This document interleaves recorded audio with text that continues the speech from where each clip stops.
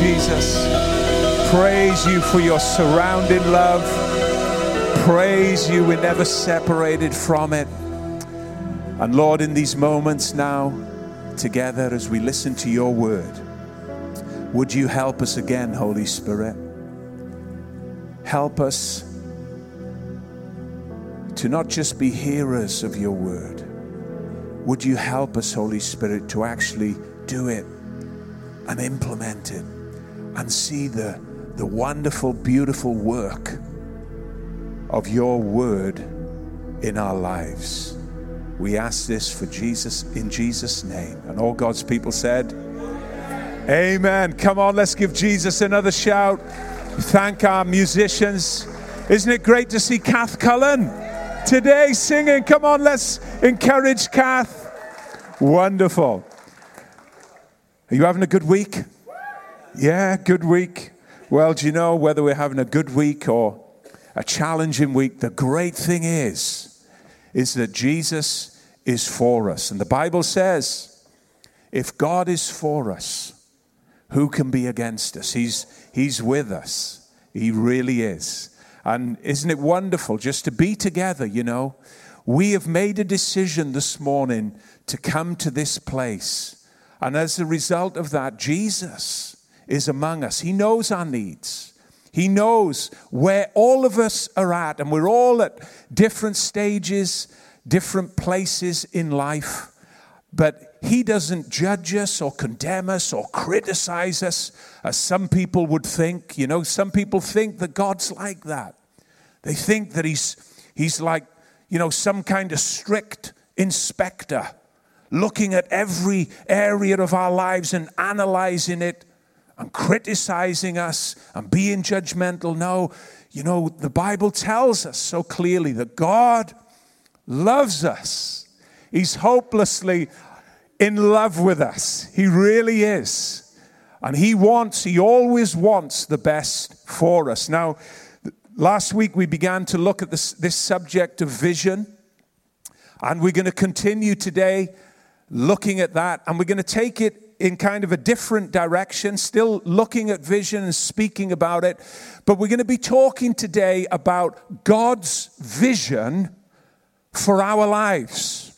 Do you know that God's got a vision for your life? Maybe that's news to you. Maybe you've never thought about God having a vision, a picture, great thoughts about you. But the Bible's very clear when it comes to this. God has an amazing vision for each one of our lives, even though we may find that hard to believe, even though we may struggle with that, even though, you know, thoughts may come up in our mind to actually challenge that and say, do you know what? No, God hasn't got a vision for me. Look at where I've been. Look what I've done. Look what I've been through. No, I want to challenge that thinking today. God's got a beautiful picture for your life. He's got energy. He's got life.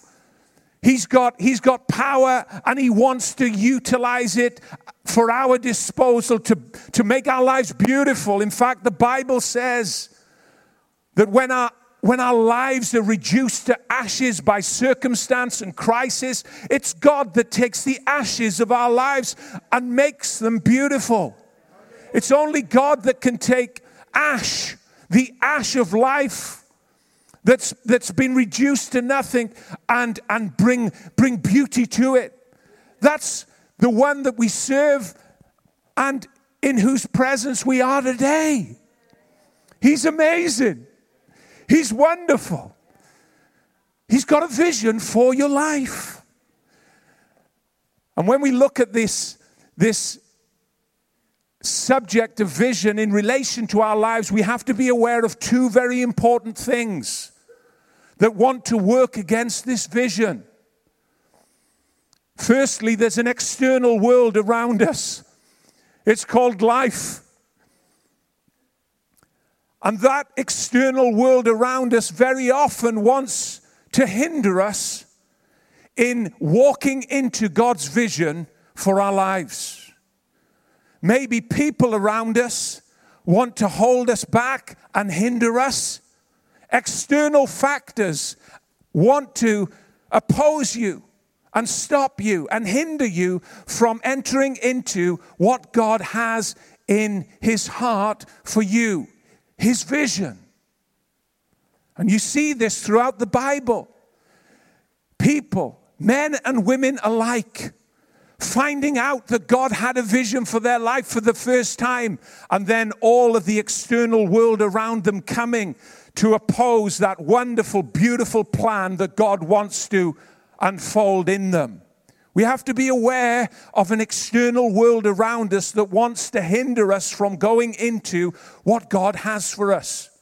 Not only is there an external world around you that wants to hinder you, there's also an internal world within you. And this can sometimes be the greatest challenge, the greatest work, the external world, the internal world within us that rises up and says, no, that can't be true. You don't know where I've been and what I've done. My experience of past life declares, God, you can't do something new in me. Maybe today, just at the beginning moments of this message, your heart is saying to you, maybe that's true for everybody else, but it can't be true for me. There's an internal world within us that can be our greatest opponent. But you know what? Love can even overcome that internal giant and bring you on through into everything he's got for you.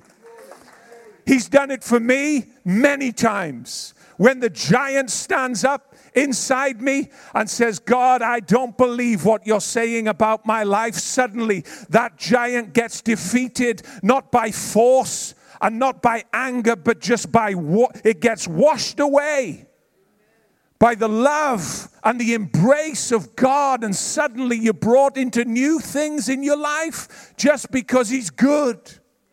That's what his love does.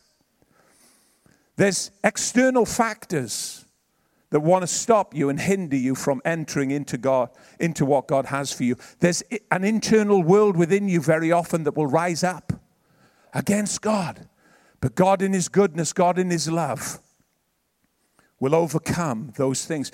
You know, you may be here today and you may say this, and I heard this when I was just on the front row, just in our time together. There are some here today that are saying, Dave, it's too late for me.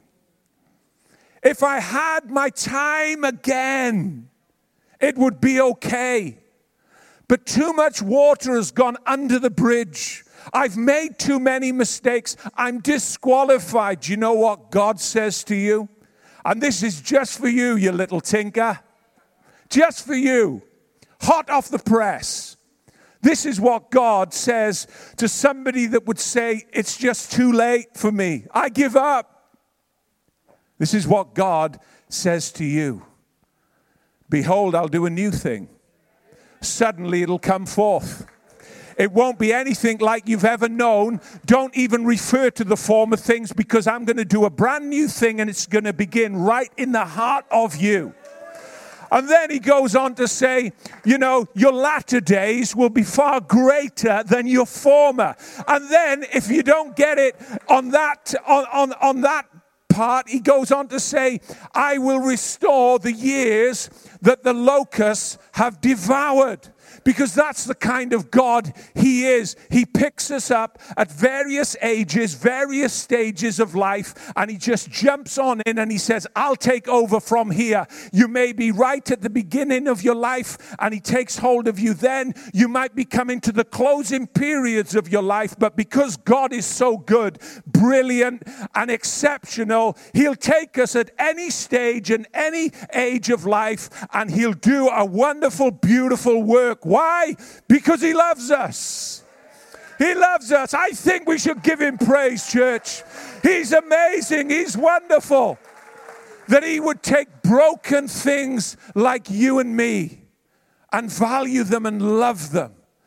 And not, count all of the things we've done wrong, my goodness, if we counted all them, we'd all run out the door. We would, and we'd never come back again. But God, do you know what God says?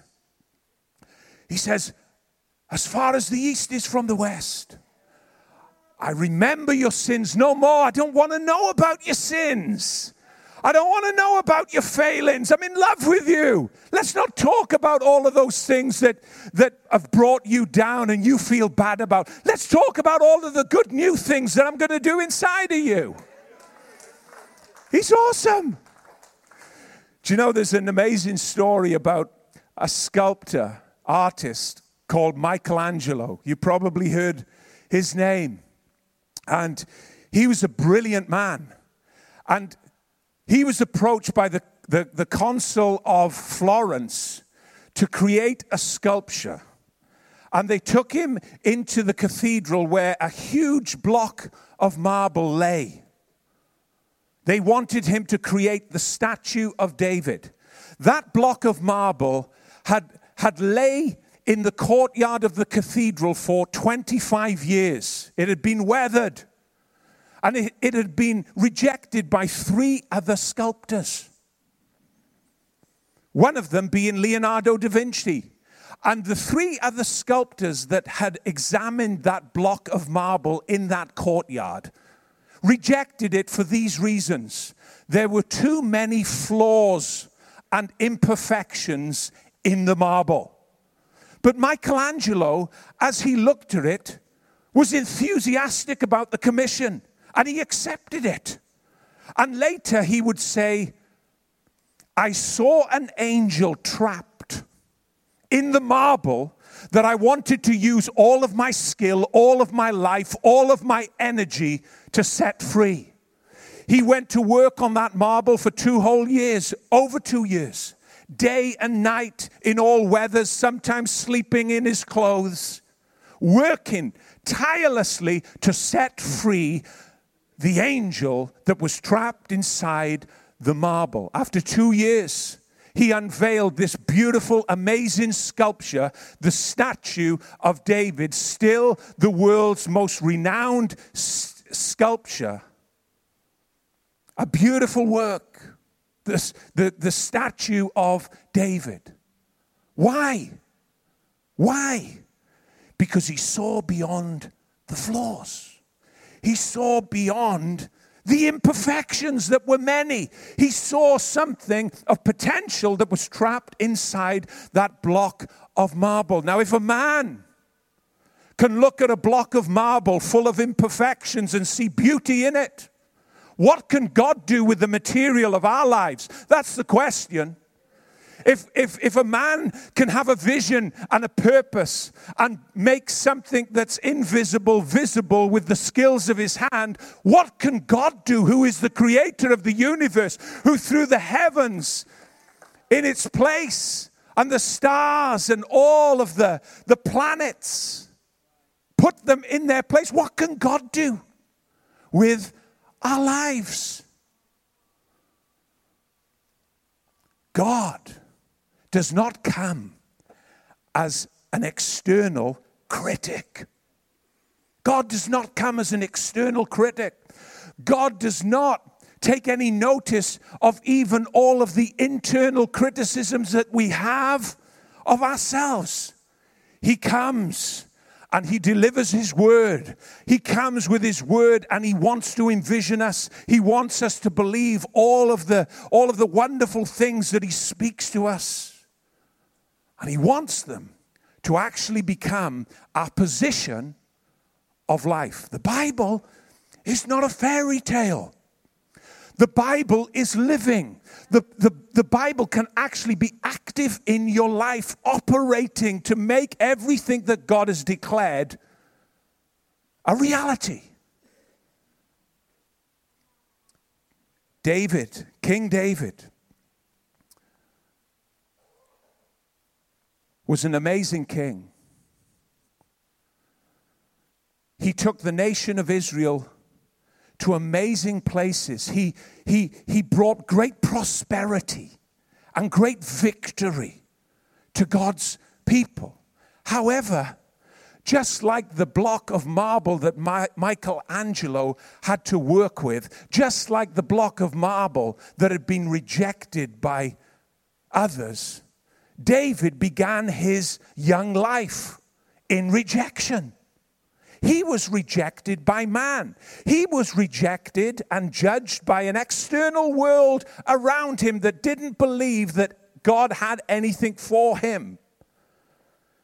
I'm going to read to you from 1 Samuel chapter 16. And here we're going to see a very real external world, David's family.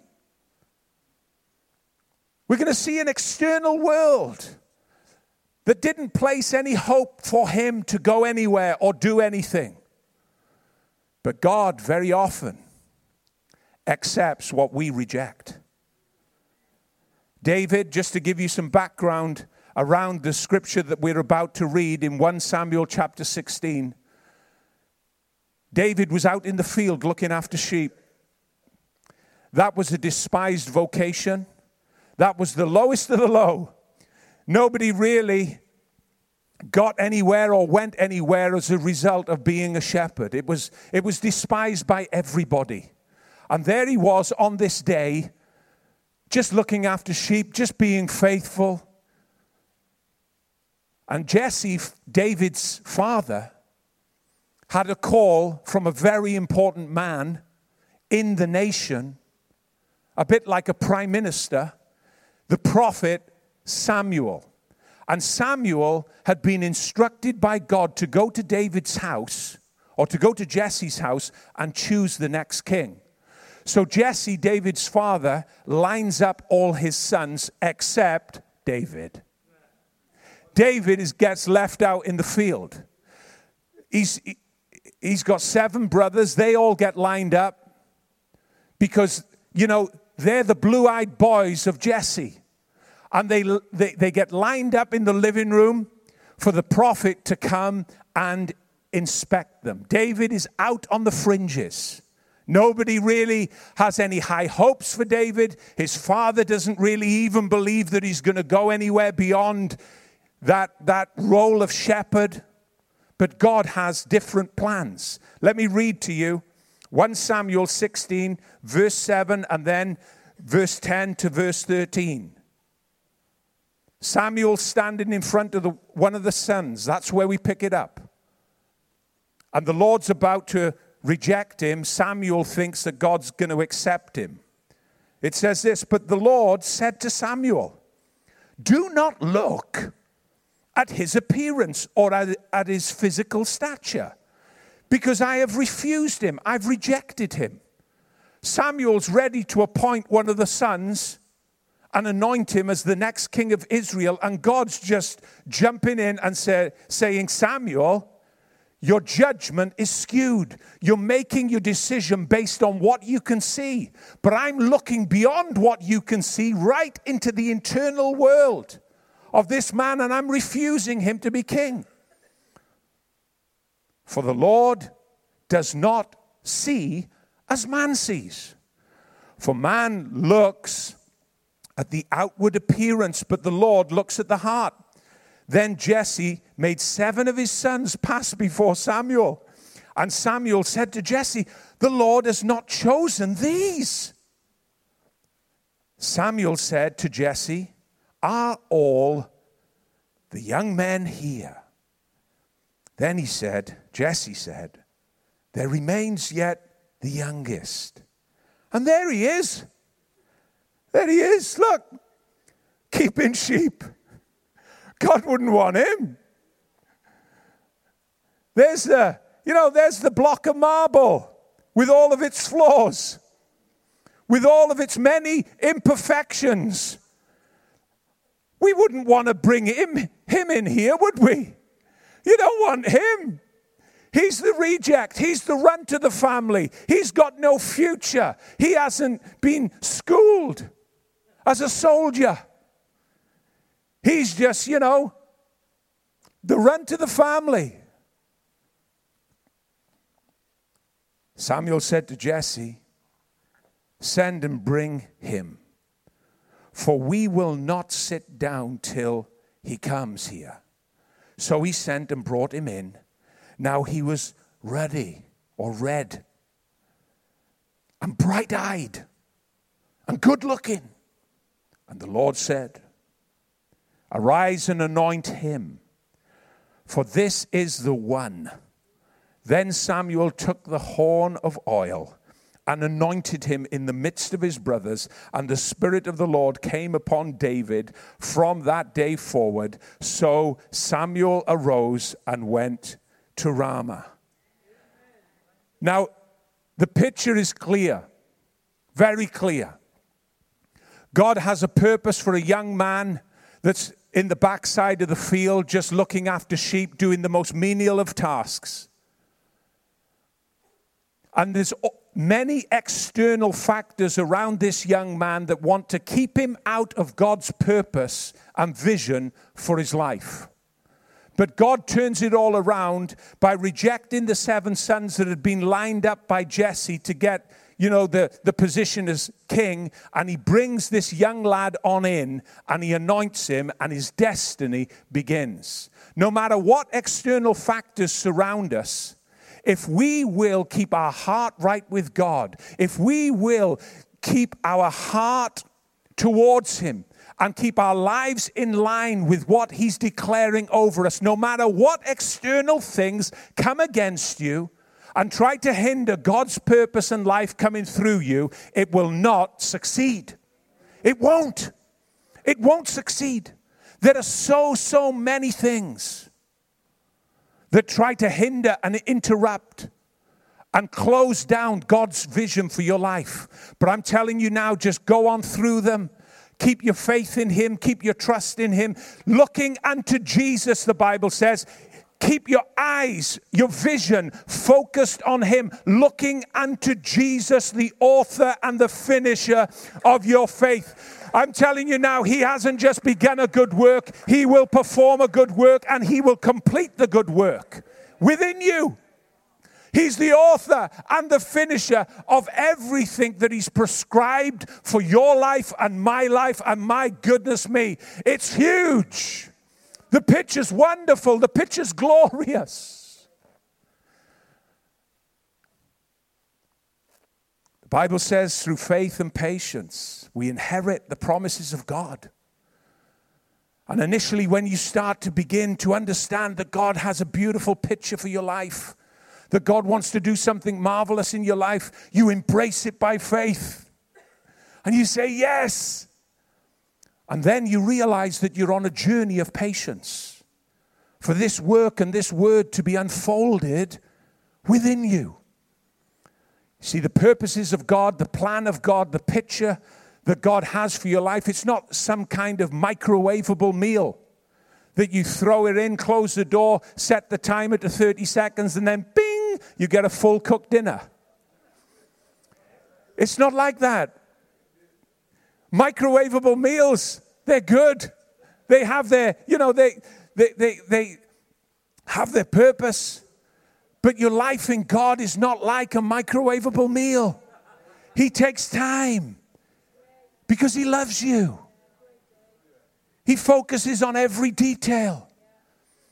And that faith that's in your heart and that trust that says, yes, I believe everything that you have for me is good. I believe these promises that you've spoken over me are mine.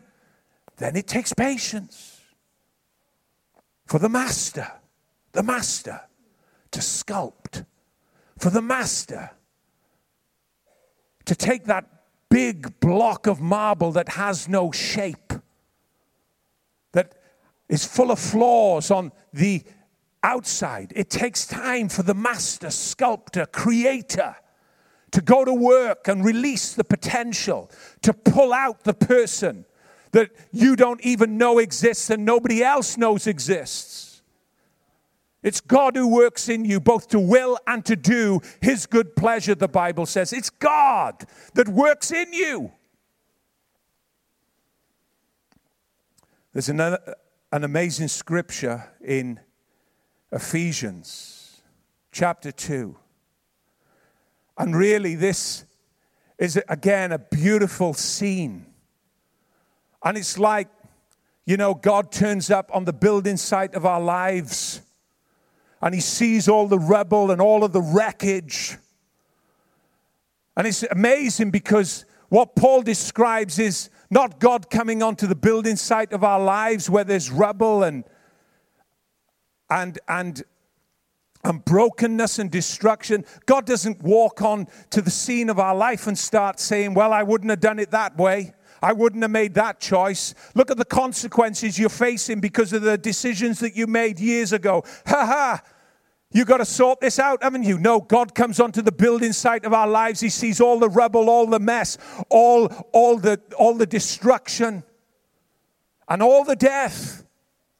And he begins to do something. He's described in Ephesians 2 as the master workman. The master workman. Paul sees him as the master workman. Where there is death, he brings life. Where there is brokenness, he brings wholeness. And he actually takes us from that prostrate position where we're laying in our sin, unable to do something. And he raises us up together in Christ Jesus and seats us in heavenly places. And that's the ultimate position, our eternal place in heaven. And then Paul goes from the eternal place where we are seated and he comes down onto the earth and he says, you're the workmanship of God in Christ Jesus.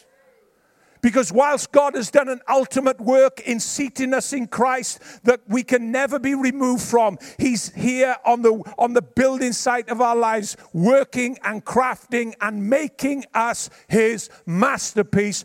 His work's not over in you, church. His work is but begun. But I tell you something now, wake up to this fact. He's going to complete it and he's going to do a beautiful thing.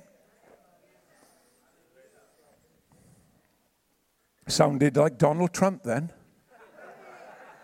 A beautiful thing. We're going to make America beautiful. I tell you what, if I had his hair, I'd be an happy man. I don't want his money, I just want his hair. I tell you, Faye would be happy. Big quiff, woohoo! Ephesians chapter 2, let's read it. Get your mind off Donald Trump now, you little tinkers. Ephesians chapter 2, verse 4 to 10 says this. But God, who is rich in mercy, that's how he walks onto the building site of our life. Rich in mercy. Mercy flowing and dripping everywhere. Because of his great love with which he loved us, even when we were dead in our trespasses and sins, made us alive together with Christ. By grace you have been saved, and raised us up together, and made us sit together in heavenly places in Christ. That's talking about where he has placed us in eternity, on beyond this world. We're not there yet, but we are there. We're not there, but we are there. You've got nothing to worry about when it comes to the moment when we leave this earth. Because we are already where we need to be in him.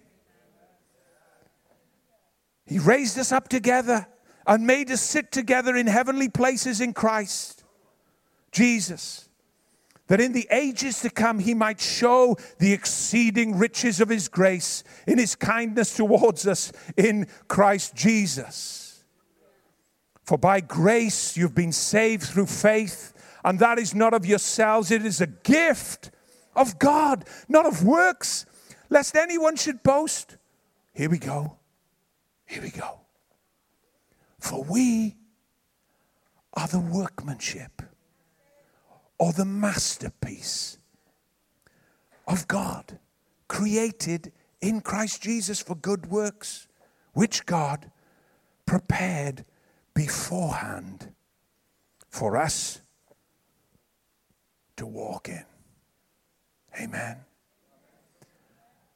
An external world around us wants to hinder you. You feel the pressure of it. You feel the conflict of an old nature trying to. You feel it. But it's no longer I that live, but Christ that lives within me. We've crucified that old nature that would try and rise up and resist an external world around us.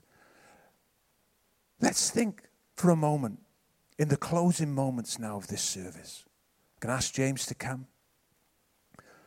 Just for the moments we have, let's think about the internal world, the internal battle, the internal struggles. Very often that would oppose this wonderful plan, this wonderful picture that God wants to display in you and me. Think about Moses. Moses. He's 80 years of age. A lot of things have happened. And I'm sure he was at a place, at a point in his life where he said, listen, you're going to have to raise somebody else up because I'm done. 80 years. He'd failed. He had a huge past against him, and he was hiding out in a wilderness. But God knew where he was. And God turns up. I mean, this is every time we read this and think about this, you just see the nature of God. God never gives up on a person. God never lets them go. Moses forgot what God had called him to do as a young man, but God hadn't forgot it. And God wasn't going to let it go, even though Moses had let it go a long time ago. God turns up and he speaks to Moses in a burning bush. And he says, I want you to go to my people. Now's the time, Moses. I need you to go for me. You're going to set them free. You're going to bring a great victory, the greatest victory that's ever been seen. I'm going to set free all of my people that have been enslaved for 480 years. You're going to get them through a Red Sea. There's going to be amazing things. Your eyes are going to see amazing things. I'm calling you to do this. And do you know what Moses says? He doesn't say, yeah, I'm the man for the job. Do you know what he says? Who am I? Who am I? Do you know what that is? That's an internal world rising up against God, saying, God, no, I am sorry. I hear what you're saying, but I'm not the man. Do you know what God did? He didn't answer Moses as to who he was. Thank God for that. He didn't tell Moses who he was. He doesn't tell you who you are. He just says, I am that I am. Moses, take your eyes off yourself and begin to look at me. Church, it's wonderful. We don't have to look at ourselves and all of the things that's disqualified us. Just keep your eyes on Jesus. Paul said this, forgetting the things that are behind, pressing ahead, pressing on to attain and to achieve all of the things that we've been called towards. As Moses started to take his eyes off himself, put his eyes on God, he went back to Egypt and he set those people free and he got them through the wilderness for 40 years and saw miracle after miracle after miracle. Why? Because he stopped looking at all of the reasons why he couldn't and he began to look at the God who could. He put his faith in him. He listened to what God said. Yes, it was hard. Yes, there was a struggle. Yes, he didn't want to do it. Yes, he believed the report, the inner report within himself that said, Moses, you're never going to rise from this moment. But God in his goodness and in his grace took up the wreckage of Moses' life. Says, Moses, you can't do it on your own, but you can do it with me. Oh, there's been many in the Bible. That's why I love it. There's been so many in the Bible that have had this internal world that's risen up against God and said, we can't do it. We'll never do it. You don't know who we've been or what I've become. Gideon was another one.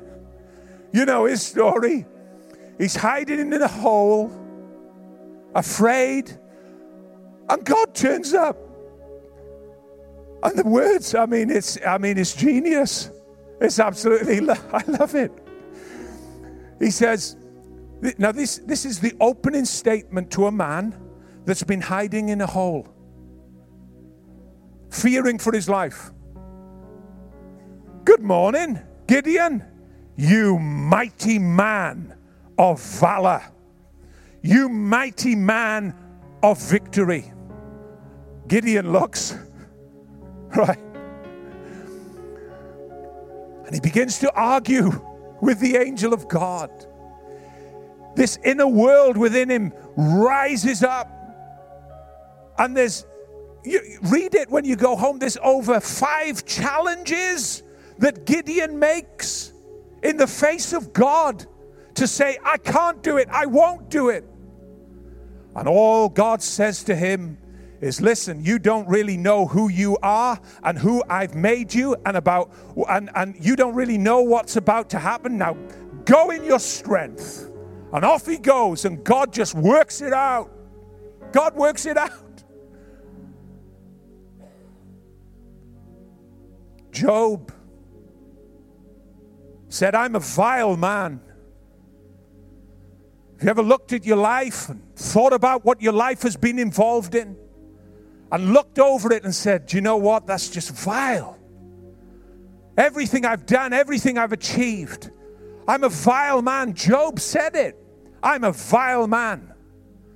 God didn't see him as a vile man. He said to Satan, have you considered my servant Job? There's nobody like him in all of the earth. But Job had an interpretation about his life. I am vile, and he couldn't get beyond it. And he went through his sufferings. He went through his struggles. But at the end of it, you know what? God didn't see a vile man. God blessed Job more in his latter days than in his former days. God restored all the fortunes of Job because God is good. He doesn't look at any one of us as vile. Precious, beloved, children of the King. David, the wonderful young man that God took, became king and had his struggles and went through his difficulties, and all kinds of complications occurred to hinder him to be the man that God wanted him to be. And on one occasion in despair, David said, I'm a worm. You can't get any lower than that. I'm a worm. And he meant it. You know, the Bible gives us insight into moments in people's lives where there's desperation, where that just really comes out of the heart. An internal war, an internal struggle that rises up against all of the promises made by God. God didn't see David as a worm. God said to David, you are fearfully and wonderfully made. All of your days are written in my book before there was any of them, David. Oh my God, he's incredible. He's wonderful. He's beyond knowing. He is the font of all wisdom. And we are his children. And he prizes us and he looks after us and his visions and his thoughts for us. He told David of them. He said, my thoughts for you, David, are so many that if you were to try and calculate them, if you were to try and number them, they would be far more than all of the grain particles on the sand of the seashore. That's a God that thinks about you. That's a God that loves you. That's a God that says, I will never leave you or forsake you. Why? It's a vision for your life, for my life. The prodigal. This isn't just a New Testament thing, an Old Testament thing. This is as much of a New Testament thing as it is an Old Testament. The prodigal came home a life full of shame. He'd been sleeping with prostitutes. He'd wasted all of his father's inheritance that his father had trusted him with. He ended up living in a pigsty, and now he's coming home. And this is the confession of his mouth. I am no more worthy. I'm not even worthy to be a son anymore. Maybe I could be the lowest of the low. Maybe I could just be a servant. It's better than being in a pigsty. But if I get rejected, that's just my dues. I just accept that. And on he went. Little did he know that the father had been watching every day. Little did he know that his father knew that one day he would return. And as his silhouette came over the horizon, the father, the Bible tells us, runs to meet this son that was full of shame, this son that had destroyed his life in many ways, and the father wrapped his arms around him. And the original language, our Bibles doesn't portray this picture, but the original language says the father smothered him with kisses. Smothered him with kisses. No longer worthy, he came home saying, get a robe for this boy of mine. Put a ring on his finger, sandals on his feet, and kill the fatted calf. And the music started and the son was restored, because that is what God does. That's his heart. I tell you now, nothing can separate us from his love. Not our sin, not our failure, not our rejections. An internal world that says, I am no longer worthy, was immediately wiped away by the goodness and the kindness of a loving heart. For Father, he's restored. Peter, quiet moment in a boat.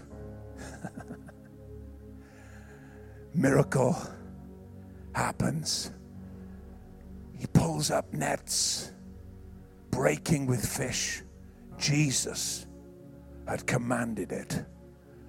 And in a moment, Peter feels afraid. He can't come into this kind of life that Jesus is demonstrating. He can't come into this kind of dimension that Jesus is walking in. He just can't accept the fact that Jesus is so good. And he says, depart from me, for I am a sinful man. I just can't be around you. Jesus wasn't going anywhere. And he said, hey boy, by the time I'm finished with you, you're going to be winning men for me. You're not going to be referring to yourself as a sinful man. You're not going to be looking back to your past. There's going to be a living word, fresh vision, picture inside you that's going to so engulf your mind that you're going to be walking with me. Peter, the man that said, I am a sinful man, depart from me, said these words in the book of Peter. Many years later, chapter 2, verse 3 and 4, he was encouraging people like you and me.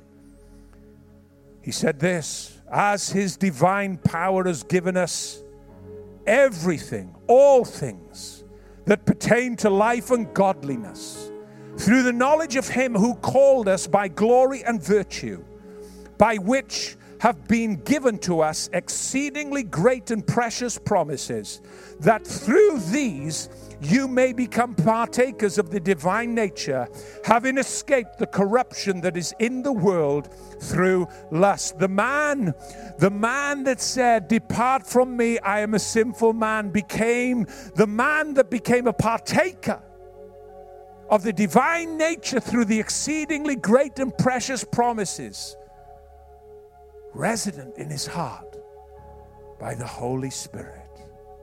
Amen. Today, God has a vision for us. A vision for your life. It's a beautiful, beautiful painting that only the artist can color. And this painting, this picture, has many, many different shades to it. It has its bright elements. It has its dark elements. And as the master painter paints your picture of your life, you may only be noticing those dark areas. But every single detail of this picture goes into his grand design called your life and my life. I'm going to ask for our eyes to be closed. I'm going to pray for you right now. And then Faye is going to lead you in a prayer if you want to ask Jesus into your heart. I'm going to ask the musicians to come just quietly. Today you may look at your life and say, Lord, it's just full of flaws. People have reminded me about those flaws and those failings, those imperfections, and I'm well aware of them. You may have said, what can you do with this block of marble called my life? Or today you may have felt the rejection of an external world telling you, listen, give up on God. He's got no plan or purpose for you. You've been hanging around in this now for too long. Nothing's going to go forward. No, God's encouraging you today. Or you may have said, it's too late for me. We've all said that at some point. We've all looked back on our past and said, oh man, if I had my time over, but I can't have my time over. There's no replays and everything's set. My life is a failure. No, your life's not a failure. Your latter days are going to be far greater than your former. He's going to restore all the years that the locusts have eaten. Maybe today you've just got to say, yes, yes, I believe it. I can't see how you're going to do it, but I believe it. I believe you're talking to me. Something's going to begin within you. It's going to begin within you. And it's going to counter all of those external forces that are trying to keep you out of what God has for you. Or there may be an internal argument inside. God, you can't do it. God, you won't do it. It's too late for me. Who am I? Like Moses said. Or you might be like Gideon, hiding in a hole. My family's the least in the nation, and I'm the least in my family. I'm no good. No, God comes to you, and He's not going to give up on you. You might be like Peter. Oh, I'm just a sinful man. Well, you're in the company of people that have all said that. We're all sinful, but grace and love and mercy and God's goodness and compassion wipes away and washes that sin away. Father, I pray for your people. I pray for your people. You said, where there is no vision, the people perish. But Lord, I thank you. By the power of your Holy Spirit, we are going to have envisioning experiences. Lord, we are going to have encounters. It's not the words of a man that can envision us. It's the voice of the Holy Spirit leading us into all truth. It's the wonderful counselor, the Prince of Peace, the one that never gives up on us, the one that never fails us or forsakes us. It's not the words of a man or a woman that can do anything in our lives. It's the power and the love and the presence of God. And Lord, we thank you. Greater is He that is in us than he that's in the world. I pray, Holy Spirit, that the eyes of our mind and imagination would be enlightened, that we would have a spirit of wisdom and revelation in the knowledge of Christ Jesus. I ask this and I pray over your people. We are not going to perish because our eyes are enlightened by you. In Jesus' name, amen. Amen. Amen. You know, you may be in here today and you've heard Dave talk about and you've heard us sing about Jesus. And you may be in here and you say, do you know what? I didn't even know that Jesus loved me and wanted to have a relationship, a friendship with me. You know, the Bible says, and you may be familiar with this scripture, in John 3:16, it says, "For God so loved the world, he so loved you and I, that he gave his only Son, Jesus, that whoever believes in him wouldn't die, wouldn't perish, but he'd have everlasting, eternal life." You may be in this place today and you have questions, unanswered questions about where you would go when our lives finish and we pass into a new realm. Well, I want to be here today to let you know that Jesus, he wants you. Jesus would love to have a relationship with you. He wants to help like a captain of a ship. He wants to be there with you to help steer your life on a course that's going to be full of goodness. He doesn't want you to be floundering in an open sea, but he wants to help guide each one of us. And if you're in this place today and you say, do you know what? I need hope. I need a relationship. I need a relationship with a Savior. I've got a gaping hole inside of my heart. And I've tried filling it with relationships. I've tried filling it with things. I've tried buying things. I've tried experiencing things. You may have tried alcohol and drugs, but still that gaping hole is there. Then today it would be my privilege to introduce you to my best friend, Jesus.